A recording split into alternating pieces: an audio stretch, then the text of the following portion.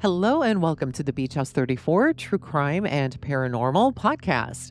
We are continuing again with the Darlie Routier trial, and we had left off in the last episode with the first part of James Cron's testimony.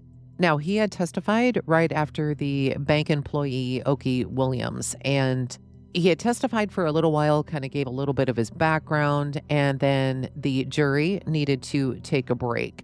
So that's where we are at right now. So let's quickly recap here first what he talked about in the first portion of his testimony. So in the first part of the testimony of James Cron, it's really there's not really a lot of substance to it. He talks about his background, how many years he's been doing what he's been doing.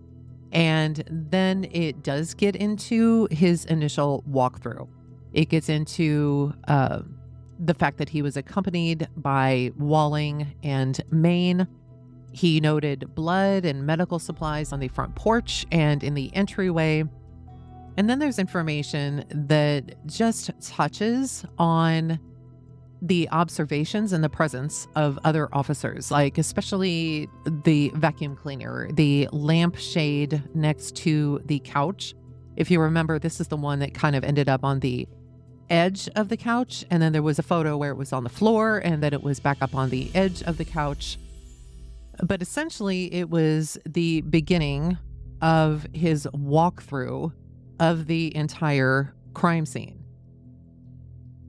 There was a point in there when he was talking about, or he was questioned about whether or not they walked through in a single file within the entire crime scene, because this is something that Officer Maine had testified to. He said, hey, we all walked in this straight line through the crime scene so that nothing was disturbed. But Cron adamantly denies this. He's like, this is not what we did. Cron then began to walk into, after he had gone into the initial main room and then through the kitchen, he had seen the vacuum cleaner laying on the floor and so forth. He said that he walked through the utility room into the garage. He didn't see any blood on the floor in the garage, didn't find any pieces of glass from the kitchen floor that may have been tracked from someone into the garage. Said there was no blood on the window. And at this point, Officer Hamilton, the one who did the fingerprints, he had not yet done the fingerprint work. So what Cron was looking at was kind of an undisturbed portion of the scene, as it were. I mean, nobody had really done anything up until this point. And that's literally kind of where it ended. And if you do want to hear his entire background, his whole testimony regarding the initial walkthrough, I suggest you just listen to that particular episode because that will give you a lot more information. But this episode actually gets into some pretty significant detail about especially in the kitchen, about the vacuum and about the glass that was on the floor and other things that Cron, quote unquote, observed. So let's get into that testimony right now. So let's continue with the testimony of James Cron. And the court says, are both sides ready to bring the jury back in? Mr. Greg Davis, the prosecutor, says, yes, sir. We are ready. Mr. Doug Mulder then says, yes, sir. The defense is ready. And then the court says, all right, bring the jury back in, please. So the jury comes back in. They're seated. And Mr. Greg Davis continues his questioning of James Cron. Mr. Cron, we have gotten to the point where you had a chance to look at this particular window. Are there other windows in that garage, sir? Yes. Did you have an opportunity to look at them also? I did. Did you do that while you were inside the garage, or did you do that from the outside? Both inside and outside. Okay, well, let me just take you inside then. The other windows.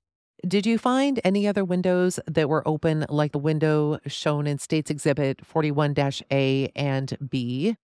Did you see any other screens cut on the windows covering on the adjacent windows there in the garage? No, I didn't. Did you check them to see whether you saw any evidence of any blood or any disturbance around them? I did. Did you find any evidence of blood or disturbance around the other windows? No. Well, after you had a chance to check the windows, the door, and the floor, and the general condition, did that pretty much complete your inspection of the garage? On the walkthrough part, yes, sir. All right. After you walked through the these particular rooms, including the garage, then what did you do? I then went out the front door around the side of the house towards the back. All right. And did the other officers go out there with you? Yes. Okay. What was the purpose of you going outside? To look for the unusual possible points of entry or attempted points of entry at other windows, disturbed ground under the windows, cigarette butts, footprints, blood, if there were any outside, maybe a murder weapon. I'll say murder weapon, a knife, a weapon, point of entries. Well, let me ask you, are there any other windows along the front side of the house? Yes. Did you check them to determine whether or not they showed any evidence that someone had come through? Yes. And excuse me, what was the question again? Okay. Did you have a chance to examine the windows on the front part of the house? Yes. And what was the result of your inspection of those windows? There was no signs of any disturbance that I found. Are there flower beds out there in the front? Yes. Were you looking for them? Were you looking at them also? Yes. The bushes and so forth. Yes, I was.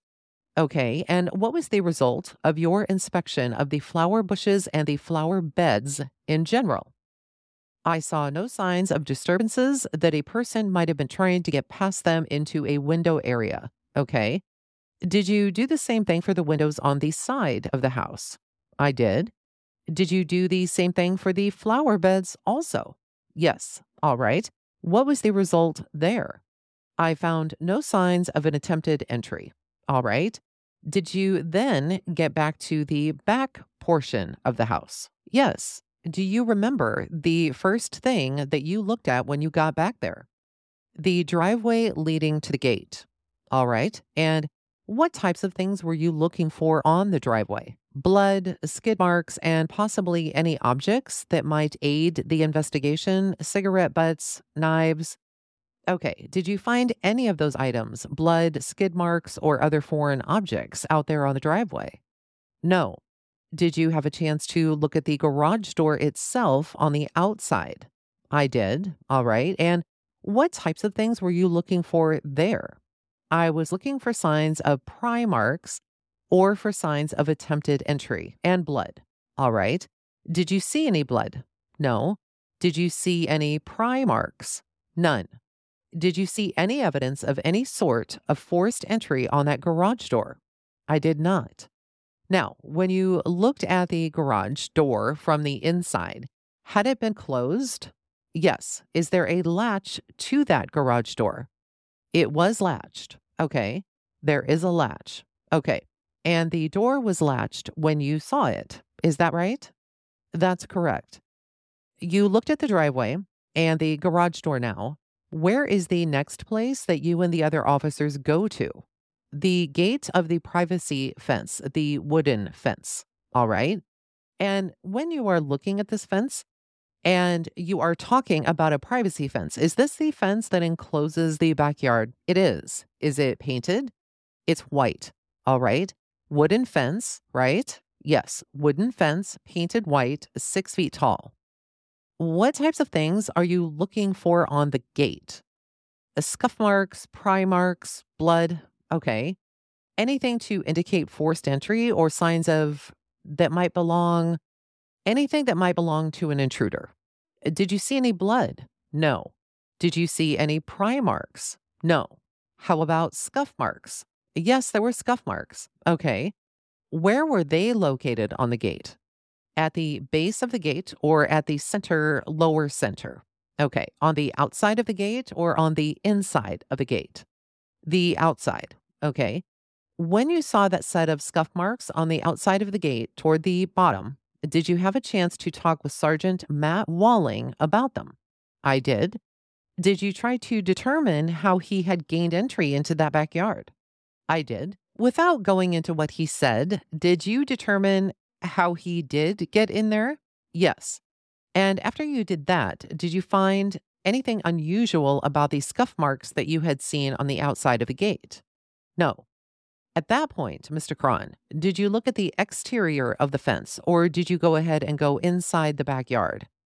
I looked at the interior later. At that point, I went inside the yard. If you recall, where is the first place that you went once you got in the backyard? The window that had the screen cut and the partially opened window. Again, is that going to be the window shown in States Exhibit 41 B here? Yes. All right. So you had a chance to look at it from the outside now. I did. What types of things are you looking for? The same thing we had been looking for, or I had been looking for, throughout the scene. Blood, signs of an intruder. Did you find anything like that when you looked at this window from the outside? No. Where is next place that you went to then? It wasn't actually a specific area. It was just the interior of the courtyard surrounded by the white wooden fence. And again, what are you looking for then? Signs of traveling through the mulch that was in the areas where an intruder might have left. The window to the gate, I was looking for scuff marks on the gate to see if there were any signs of blood or scuff marks, any signs of a person possibly scaling the fence. Okay. If we look at States Exhibit 13 A and 13 B, do we see an area of mulch here? Yes. Okay. And again, both these photographs show the open window. Do they not? They do. Okay.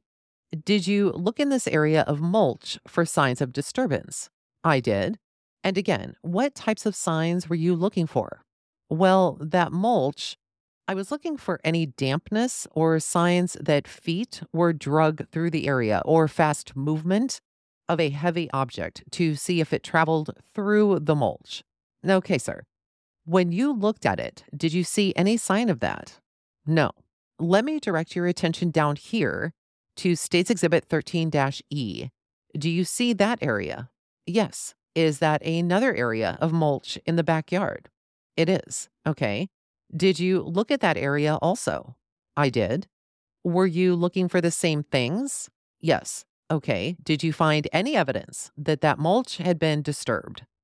No, I tested it to see if it could be disturbed, and I could disturb it. But how did you do that? Two ways. One, I walked flat footed or very gently or easily across the mulch, and nothing happened.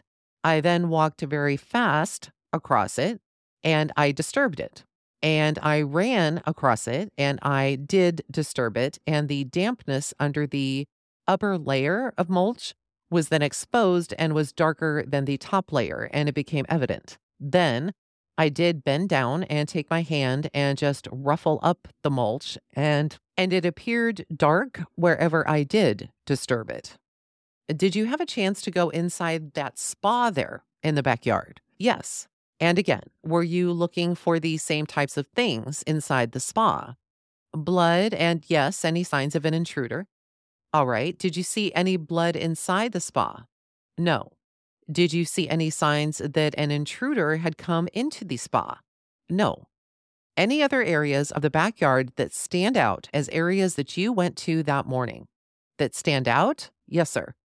Nothing was unusual. The screens were intact. The windows were locked. I saw no signs of attempted entry. The white fence had no scuff marks or blood to where it appeared somebody had climbed over the fence.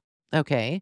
So I found nothing unusual in that respect. Okay. Let me just ask you in particular, is there a sliding glass door that leads into the house from the backyard?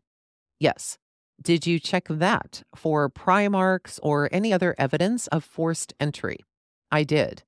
What was the result? There were none.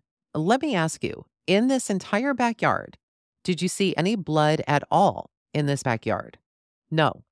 I'm including the ground. I'm including any of the objects here around this window. And I'm including the interior portion of the fence. Any blood at all? None. And the fence, as we can see, it's painted white, right? Yes. How about scuff marks on the inside part of that fence? I could find none. Did that pretty much conclude your inspection of the backyard then, the inside of the backyard? Well, on the inside, yes. I made several notations of mental observations, but nothing indicated an intruder. I noticed the blinds were, you could see the interior of the house through the Venetian blinds were, well, the blinds that were covering the sliding glass door. Okay. And what could you see inside the house looking through the blinds from the outside? You could see the family room or den, the interior. All right. Was there any light coming from the inside, from that family room?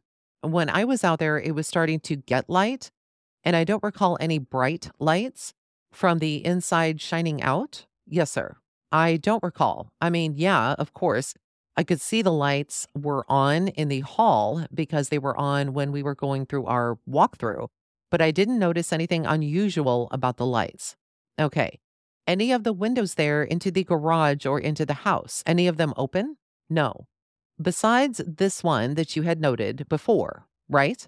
Well, the one with the cut screen, that is the only one. All right. Now, at that point, when you looked inside the backyard itself, had you concluded your initial walkthrough of the scene? No. All right. What else did you do then? I checked the exterior of the fence. Okay. And again, how did you do that? Just walked around it. At one time, I had to look at the other side of the fence. That is the side that facing the front of the house. I had to go around the house, which would amount to the side yard, I guess. I checked it for scuff marks and blood. Okay. Did you see any scuff marks? No. Did you see any blood? I did not. Did that conclude your initial walkthrough? Yes. Do you have an estimate of the amount of time that it took you to do that initial walkthrough, Mr. Cron? Well, 25 minutes, maybe 30 minutes. Were you under any sort of a time constraint, or could you take as long as you needed? I could take whatever time I felt sufficient. All right. Did you feel that you had sufficient time for that initial walkthrough? Just for the initial one? Yes, certainly. Yes. All right. And let me ask you then, you finished your initial walkthrough of that residence, backyard exterior of the residence. Did you form any opinions after your initial walkthrough, sir? I was beginning to have some feelings about the offense. Yes, sir. All right. What impressions, if any, did you start to form after that initial walkthrough? That there had not been an intruder enter through the window. All right. And why did you come to that conclusion that there had been no intruder? Well, that is from your initial walkthrough. It's sort of a big picture. It's not any one thing. It was the overall scene, which primarily is the lack of evidence in many cases. But the entire scene indicated to me there had not been an intruder. There wasn't any one object or any one situation there. Let me ask you, did you find the physical evidence there in the crime scene to be consistent or inconsistent with information that you had been given by the Rowlett police officers prior to starting the walkthrough? Inconsistent. And by the time you did this walkthrough, you had been doing these kinds of things for how many years? Oh, around 39. You have met with the officers. You have done your initial walkthrough with them. What is the next thing to do in this situation? Well, there is a loose procedure that can be altered due to the different circumstances, but there is a basic procedure to use in crime scene investigation. Is that what you want me to? Yes, sir. What is that procedure? Is it just something that you have come up with, or is it some sort of standardized procedure? Well, it's basically standard. It's a common sense approach more than anything. It involves a walkthrough naturally to plan your attack or plan your actions at a scene. The second one is to record everything photographically and in a sketch It's required in the type of scene that you're investigating, but record it with notes, measurements of the sketch, and a series of photographs. Once it's recorded, the next step is to take care of your fragile evidence: hair, fiber, blood, anything that could be destroyed, latent prints. And the step after that is your movable objects, items that might be sent to a crime lab or to be processed, however, processed at a police department or a sheriff's department or at your own, the investigator's own agency. The movable things have to be taken care of. Then the scene is inspected, objects removed, photographs, then follow up photographs are then taken to see what is under, behind, on top of, or whatever of the evidence. This is after it's initially recorded in its intact or first position, and the photographs have already been taken. After that, another walkthrough is conducted to ensure that something wasn't overlooked. Basically, that is the steps used in a crime scene procedure. The variations would occur where you have an outside condition, that maybe the weather was going to destroy some evidence and you would have to skip the photographs in place of collecting it before it would be damaged by the weather. A crowd condition where you might have a hostile crowd. You have to watch the evidence, such as weapons, or on a highway that the traffic was a problem. But these are also, that is the basic steps in a crime scene investigation. How many years have these procedures been in place in law enforcement? Well, most of the books that have been written on it from the 40s, 1940s, 40s, we are talking about 50 years for those procedures in use, right? Yes, they are standard in all crime scene investigation, criminal investigation books now, academies, and so forth. Well, barring some sort of weather problem or some sort of outside element there, would these steps in the procedures, would they change with the type of offense that you're going to go out there and investigate? No, the only thing that would change is if you didn't have blood. Naturally, you wouldn't collect blood, but the basic steps are the same from criminal mischief to multiple homicide. And when you go out to process a scene, Mr. Cron, do you just simply walk into a scene? Would it ever be proper to just simply walk into a scene, look at it, and then leave? No. Okay. Are there things that you have to do in order to process a scene? Yes. And investigate a scene? Yes. What types of things do police have to do in order to investigate and process a crime scene? Well, one thing that is necessary, whether it's basics to a crime scene to a traffic ticket, you have to ask the person present what happened, be it victim, witness, anyway, you have to, they were there, so you ask them what happened. Let me ask you, in this case, the defendant was not at the location when you were processing this crime scene, was she? No. Her husband, was he present there for you to talk to while you are processing this crime scene? No. So normally you would want to talk to somebody who is there, right? Yes. What's the next thing then that you would want to do? I would talk to the officers that talked to the person that I would had wanted to talk with. Did you had a chance to do that in this case, right? I did. Okay. What are some of the other things that are necessary in order to investigate and process a crime scene? Well, outside of the information received from the people we're talking about, the witness or the victim, yes, is information from the officers themselves on what they saw and observed and their actions on the scene. In order to process the scene properly, is it necessary at times to move things? Definitely. Okay. And what are some of the reasons why you might want to move an object once you get to a crime scene? Well, there's many reasons. I mentioned weather, crowd conditions, hostile crowds in riot situations. One is after the photographs or your initial photographs to record the scene are taken. You have to move the evidence then. Okay, why? to do a thorough investigation. It would be equivalent to having a body at the scene and not looking under it. You have to look for evidence, and moving objects during an investigation is just one of the things that has to be done to find the evidence. Well, after the initial photographs are taken, would you consider it to be altering or tampering with a crime scene to move certain things to investigate the scene? No. Is that done on all crime scenes by police every day? It would be malpractice if they didn't move it when they conducted the crime scene investigation. You're still out there with Rowlett Police Department at this time, correct? Yes. Okay. In your discussions with them, did you ever indicate that you thought it might be helpful for other people from other agencies to come out there and assist you in the crime scene search investigation?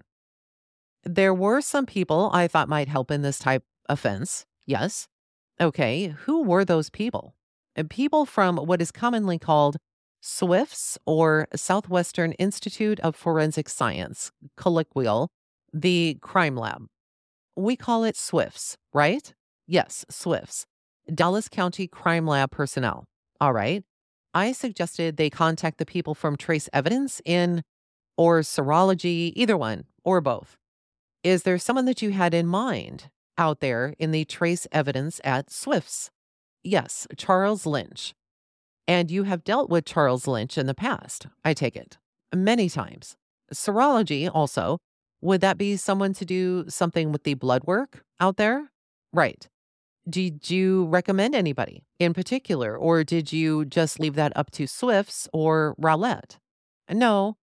I knew that whoever was on duty, if they contacted Lynch and they, Rowlett PD, requested serology to come with the trace evidence man, who is Charles Lynch, that he would pick who he wanted to travel with out there. I didn't recommend a name. Well, as you begin to process this crime scene, was it your responsibility to actually go around and actually collect evidence or blood samples or fingerprints or any physical evidence out there at the scene?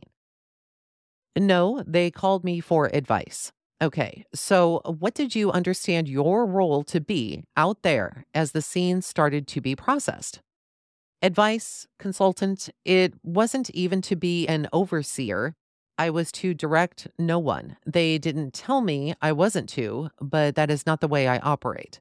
I observe, and if I saw them doing something that maybe was out of step or they should do it earlier, before, I would give them directions. I made a few hints, such as calling the people from the crime lab. I advised them to collect several other items, which they may have been going to anyway, but since I was there, I went ahead and advised them to do it. Okay.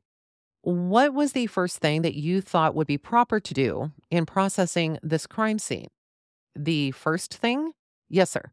Photographs. All right. And to your knowledge, were photographs taken by Rowlett police officer after you did your initial walkthrough of the house?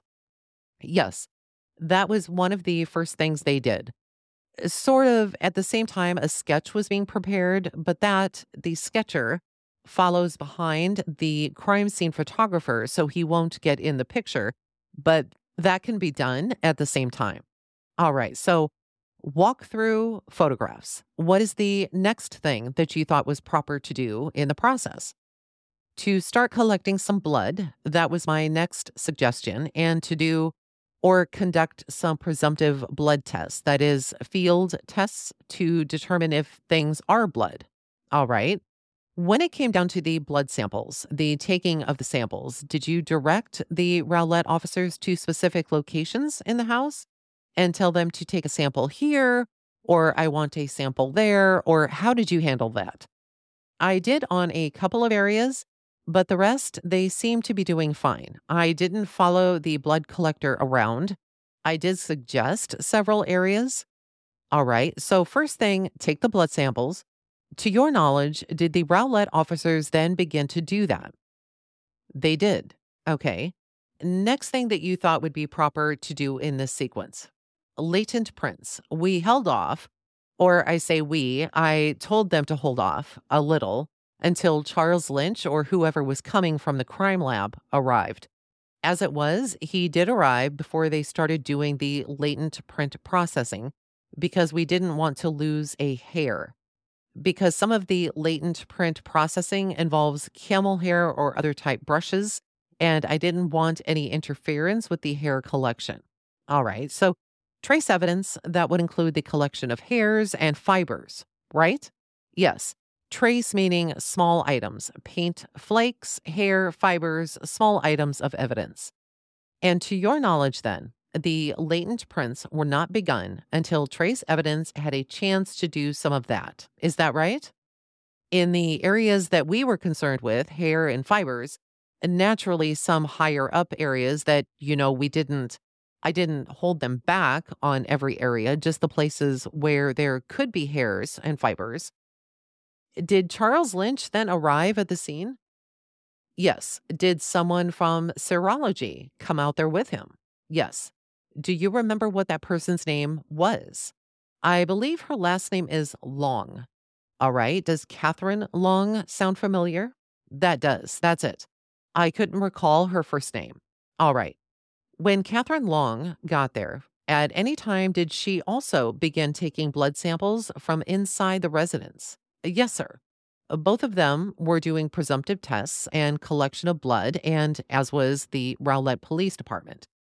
So you have got these two individuals doing the presumptive plus doing some blood samples. You've got Rowlett doing blood samples. Next in the sequence, then, I understand, was you do trace evidence, correct? In areas where you are going to do latents? Yes. Okay. Then you attempt to lift latent fingerprints, correct? That's correct. All right. And to your knowledge, then, did a Rowlett police officer begin doing that? Yes. Do you remember who that was out there on June the 6th? The only one I saw processing, well, the answer is yes, I do know. Okay. And who was that? Hamilton. Charles Hamilton? Yes. Okay. After you have collected the blood, you have done the trace evidence, and you begin processing for latent prints. In your opinion, what would have been the next proper thing to do? And what did do you out there? Any large items needed to be collected, such as the screen, and I told them to, anything movable. We started moving objects, vacuum cleaner, big, heavy objects. I say big and heavy, other than something you can hold in one hand. Okay. And again, why did you go along with the idea of moving these particular items? Well, one, I wanted to look under some of them myself, and I wanted them to look and see what they could find by nature of blood, hair, fiber, weapons. Were there some items that you moved yourself inside the house? The base of the lamp, I checked the weight of the table, the glass top. I looked in a couple of drawers in the kitchen that were exposed and open and had the blood cloth items on top. I didn't do that much. I did test the light switch to see if the light worked on the back patio light, and it did come on when I threw the switch on. Okay. Are you talking about, I believe in one of the photographs, are you talking about a light that would be attached to the house? Yes. Porch light, and it was in working condition. Is that right? Yes. You mentioned that you went to, I guess, a coffee table in the family room. Is that right? Yes. And what exactly did you do with that coffee table, Mr. Cron? I pushed it with my legs to see if it was heavy or light, which I assumed it was going to be heavy because they normally are, but I wanted to feel it myself. Okay. Is this the table that is shown in 47 A, States Exhibit 47 A? Yes. Okay. Well, what did you find? Is this table light or is it heavy? It's heavy. Okay. And give us an idea of the amount of what did you do to it exactly? I braced my leg against it and then leaned towards the direction of it to see how easily it moved. And what did you find out when you tried to do that? It was difficult to move without exerted pressure or effort. Did it appear to you when you looked at it that morning, when you first saw it, that it was off center? Yes. Now, I think you said you touched a couple of drawers in the kitchen, right? Yes. What other items did you move that you recall? I looked at some of the glass on the floor. I had them collect some of the glass. Let me ask you, what was the purpose of having Rowlett collect some of the glass on the floor? What were you thinking at that time? At that time, when this really came about from the walkthrough, is when I verbally said, quote, you need to collect some glass. Glass is collected anytime it's on the floor at a crime scene or should be collected. Later, if an intruder is found that has the glass embedded in the soles of their shoes, it might be possible the lab could make a connection and determine it's the same type of glass. It's a form of placing the person inside the building or at a scene.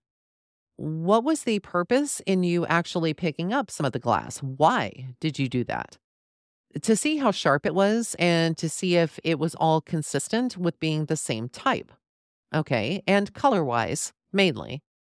When you were looking to see how sharp this glass was, what were you thinking at that time?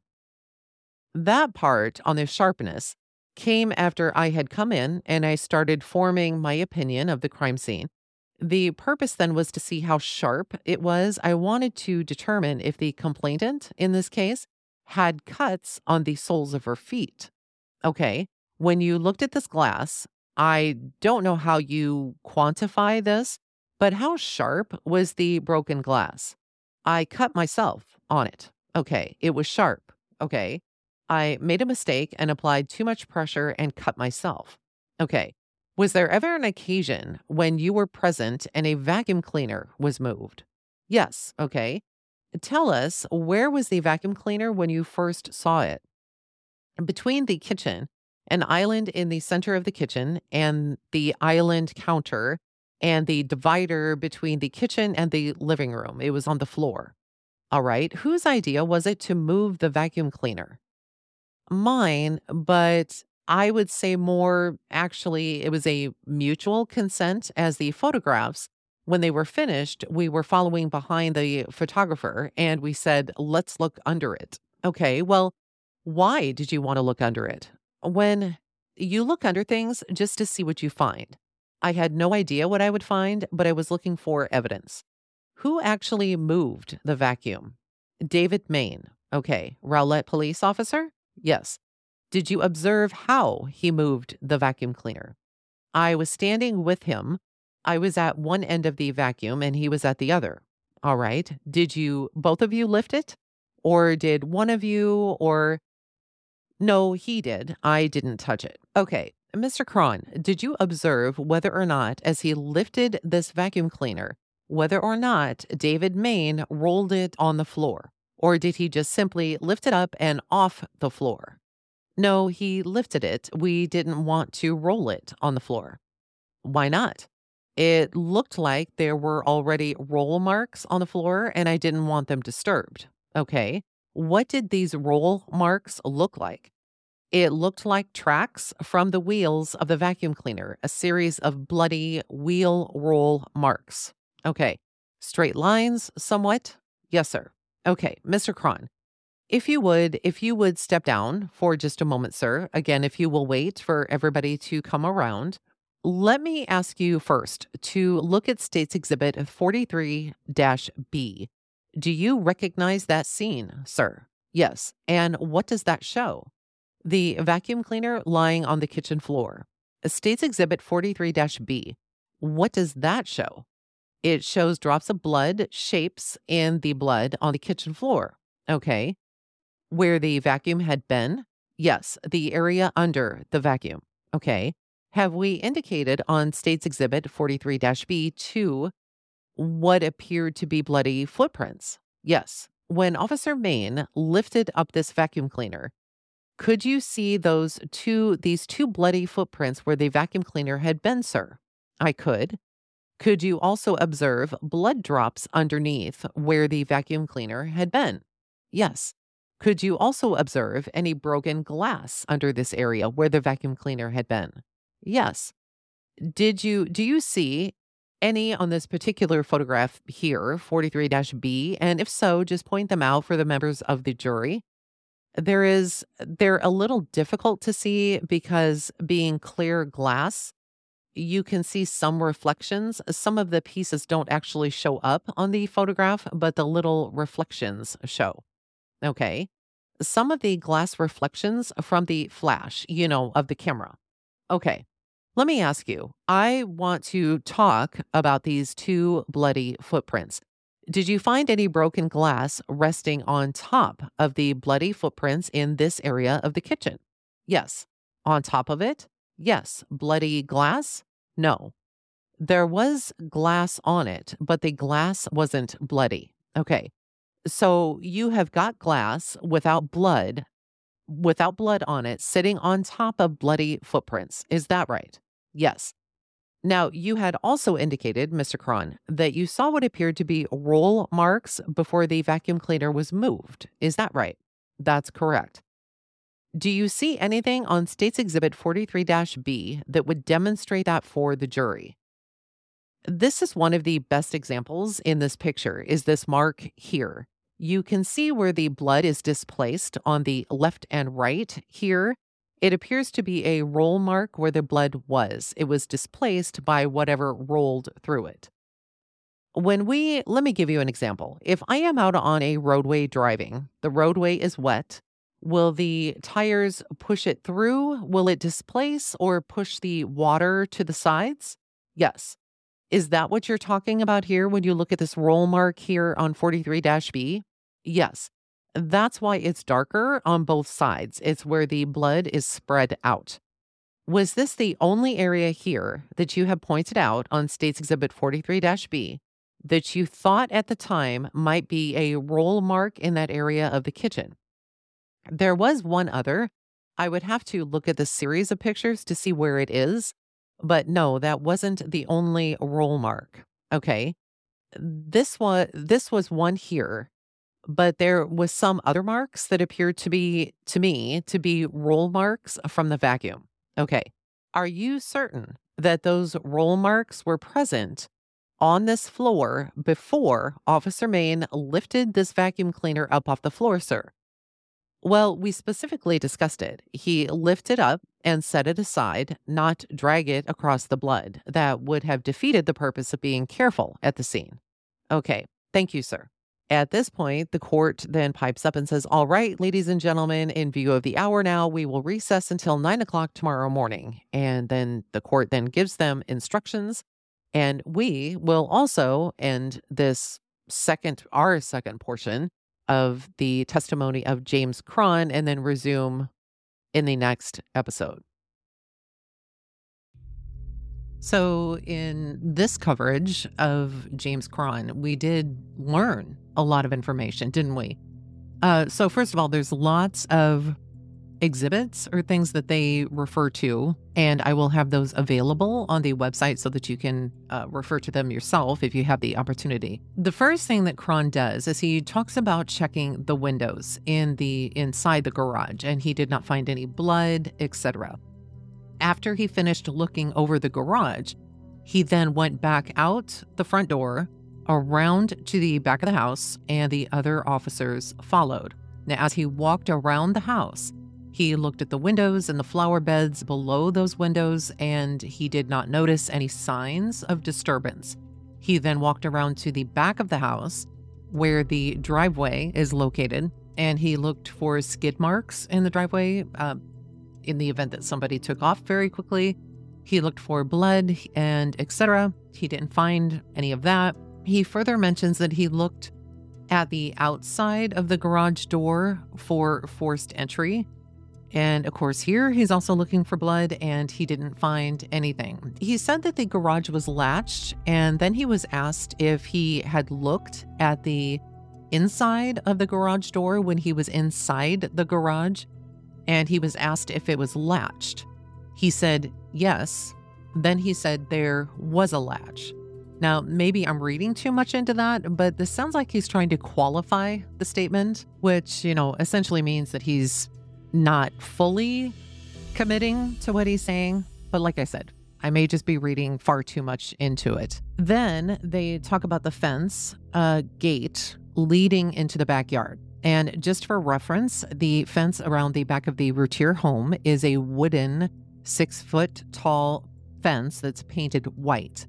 And Cron was looking for scuff marks, again for blood, etc. He did say that there were scuff marks near the bottom of the outside of the fence door. Evidently, he then had a discussion with Walling, who was there, and then determined that the scuff marks were of no importance, but we never hear any detail about this as to why. He then opens this gate and walks into the backyard. He said he went over to the window that with the screen cut and the partially opened window. So this kind of confused me. So 2 windows were open. I don't think that was the case. I think he was referring to just the one window, but it was slightly confusing. And evidently, in the trial, they bring this up and said this is the window shown in 41B. And he found nothing odd there and then went to go look in the backyard in general and looked for signs of someone scaling the fence from the inside, if there was any mulch disturbance, etc. And again, they refer to State's Exhibits 13-A and 13-B. And again, I'll have all of these on the website. And these 2 photos, the 13A and 13B, show the mulch area in the area of the quote-unquote open window. And again, I'm assuming that they're talking about the one with the screen cut. There is a bed of mulch several feet away from this open window. He said he saw no disturbance of the mulch, and he tested this in various ways. But here's the thing. I understand why he may be looking at the mulch, but there are very large sections of cement in the backyard as well. They're like cement paths. I suppose someone could be in a hurry and not pay attention and disturb the mulch, but you'd almost have to go out of your way to do that because of these large cement paths that are there. Cron then talks about looking inside the spa that was in the backyard, and overall, he said he found nothing unusual during his walkthrough, at least here. He saw no pry marks on the sliding glass doors in the backyard, which lead into the family room inside the home. He did say that he could see into the family room from the outside. If you're standing in the backyard, he could see through the blinds into the family room. And during this whole portion, while the prosecution is asking him questions, there is constant mention that he didn't, quote, see any blood on the outside in the backyard. Now, Cron said that his whole walkthrough took maybe 25 to 30 minutes in his estimate. He wasn't under any time constraints, and he could take as much time as he wanted to. But after walking around the exterior of the fence, he's in the backyard, goes back out, walks around the outside of the fence, finds no blood or scuff marks. This concluded his walkthrough. He states that he had started to form some initial impressions about what maybe had happened. And when he was asked about this, he said that he thought that there had not been an intruder. He was also asked if, when examining the crime scene, that the physical evidence did not match what the Rowlett PD actually told him before he began to inspect the area. He does give the typical steps that are taken in a crime scene investigation. And what struck me was when he said that the last thing to do is to move objects after all of the photographs and the fibers, etc., all that collection is completed. And this brings us back to the photography by Officer Maine. I believe when he was moving the folders next to the couch in order to take photographs of them, it's unknown if all of the photos had been taken at that point in time, if any fibers, etc., had been collected at that point. We know that Hamilton, the fingerprint guy, didn't arrive until later in the morning to do fingerprints. So if these folders were disturbed and then placed on the couch or on a pillow to take further photographs, that any fingerprints there might have been compromised. Now, further, he said that ideally you want to talk to the people that were there. And Darren and Darlie at this time, they're both in the hospital or at the hospital. And so he said that the next best thing to do is to talk to the officers who then talk to them. Now, we all know, I don't care who you are, that information, when it's passed from one person to another, oftentimes isn't entirely accurate. I don't know why he just didn't wait to speak to Darren and Darlie rather than just listening to the information from the police department. And maybe he does. Maybe he eventually does. I don't know. He did say that he did have the chance to do this, to talk with the officers, but this is kind of glazed over at this point within the testimony. Greg Davis just continues to go on and talk about the crime scene process. I want to know who he talked to, but, maybe we'll get into that a little bit later. Cron also said that he suggested to the Rowlett Police Department that they bring in people from Swifts. And essentially, this is the crime lab in Dallas. And he suggested a man by the name of Charles Lynch, who would likely bring along a colleague from serology, which he did. And this happened to be Catherine Long. Now, Cron admits his only job out there was to be a consultant, nothing more.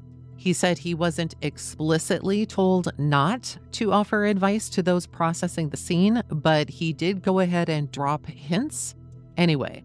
So, does this indicate then that what he saw being done by the Rowlett Police Department wasn't exactly proper? Cron also said that photographs were taken after he had walked the crime scene, but I'm not sure that that was the case. I'm going to have to go back and look at other testimony or review other testimony, because I'm pretty sure the way I understood it was that photographs were being taken before he even showed up, and then he showed up. I'm not quite sure. I'm maybe wrong on that. Next in the crime process is the collection of blood samples, and he did suggest some areas to gather this blood to the officers that were there. And then finally, once all this is done, you gather the fingerprints. Cron had suggested to the group that was there, the police that were there, that they wait until Lynch showed up. And I was kind of thrown a little bit for this, because if Cron is saying, hey, police, go ahead and contact this Charles Lynch, but then they're still all there, and this is around 6 something in the morning, or maybe it's later, I don't know. But he's like, hey, wait until he shows up. So at some point he had been contacted, and he said that they waited until Charles Lynch arrived before doing the latent print processing. Now, if you remember, the one who did that was Hamilton, and Hamilton said he started his process at 10 o'clock. But during Hamilton's testimony, he said that only David Main, Sergeant Neighbors, James Cron, and Officer Clark, who did the room measurements, were there. There was no mention of Lynch at all. Cron said that Lynch did arrive at the scene, so I'm assuming that's while, Cron is still there. That would have been pretty quick. When Lynch and Catherine Long do arrive, they begin to collect blood samples and stuff, and then the collection of trace evidence, getting the hairs, etc. They get all this done, and after all this is done, the fingerprints can begin to be collected, and Cron did say that it was Hamilton that was the one who did the fingerprints.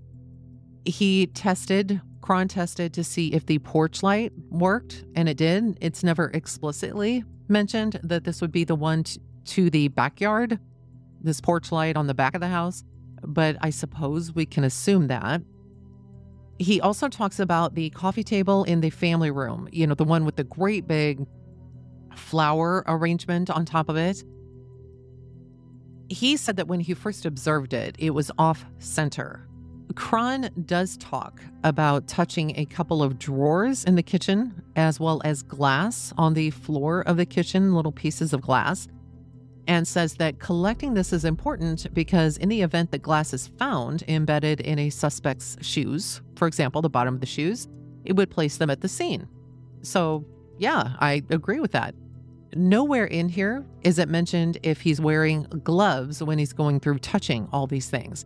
We do find out that he cut himself on one of the pieces of glass that he picked up, but he doesn't say that it went through a glove, just that he cut himself. He was interested to know if Darlie had cuts to the bottom of her feet because they had noticed bloody footprints underneath this vacuum cleaner. So let's get into the vacuum cleaner. Cron said he was following behind the photographer taking the pictures, and then said about the vacuum cleaner, quote, "Let's look under it." So this vacuum cleaner was lying in the middle of the kitchen floor. He said Officer Main physically lifted the vacuum from the floor. He did not roll it. And this does coincide with the testimony from Officer Main. And they specifically refer to also State's Exhibit 43-B. But I'm going to get into some extra ones that they didn't talk about in the testimony that'll be helpful for you if you care to look at them. And this 43B shows what they found underneath the vacuum.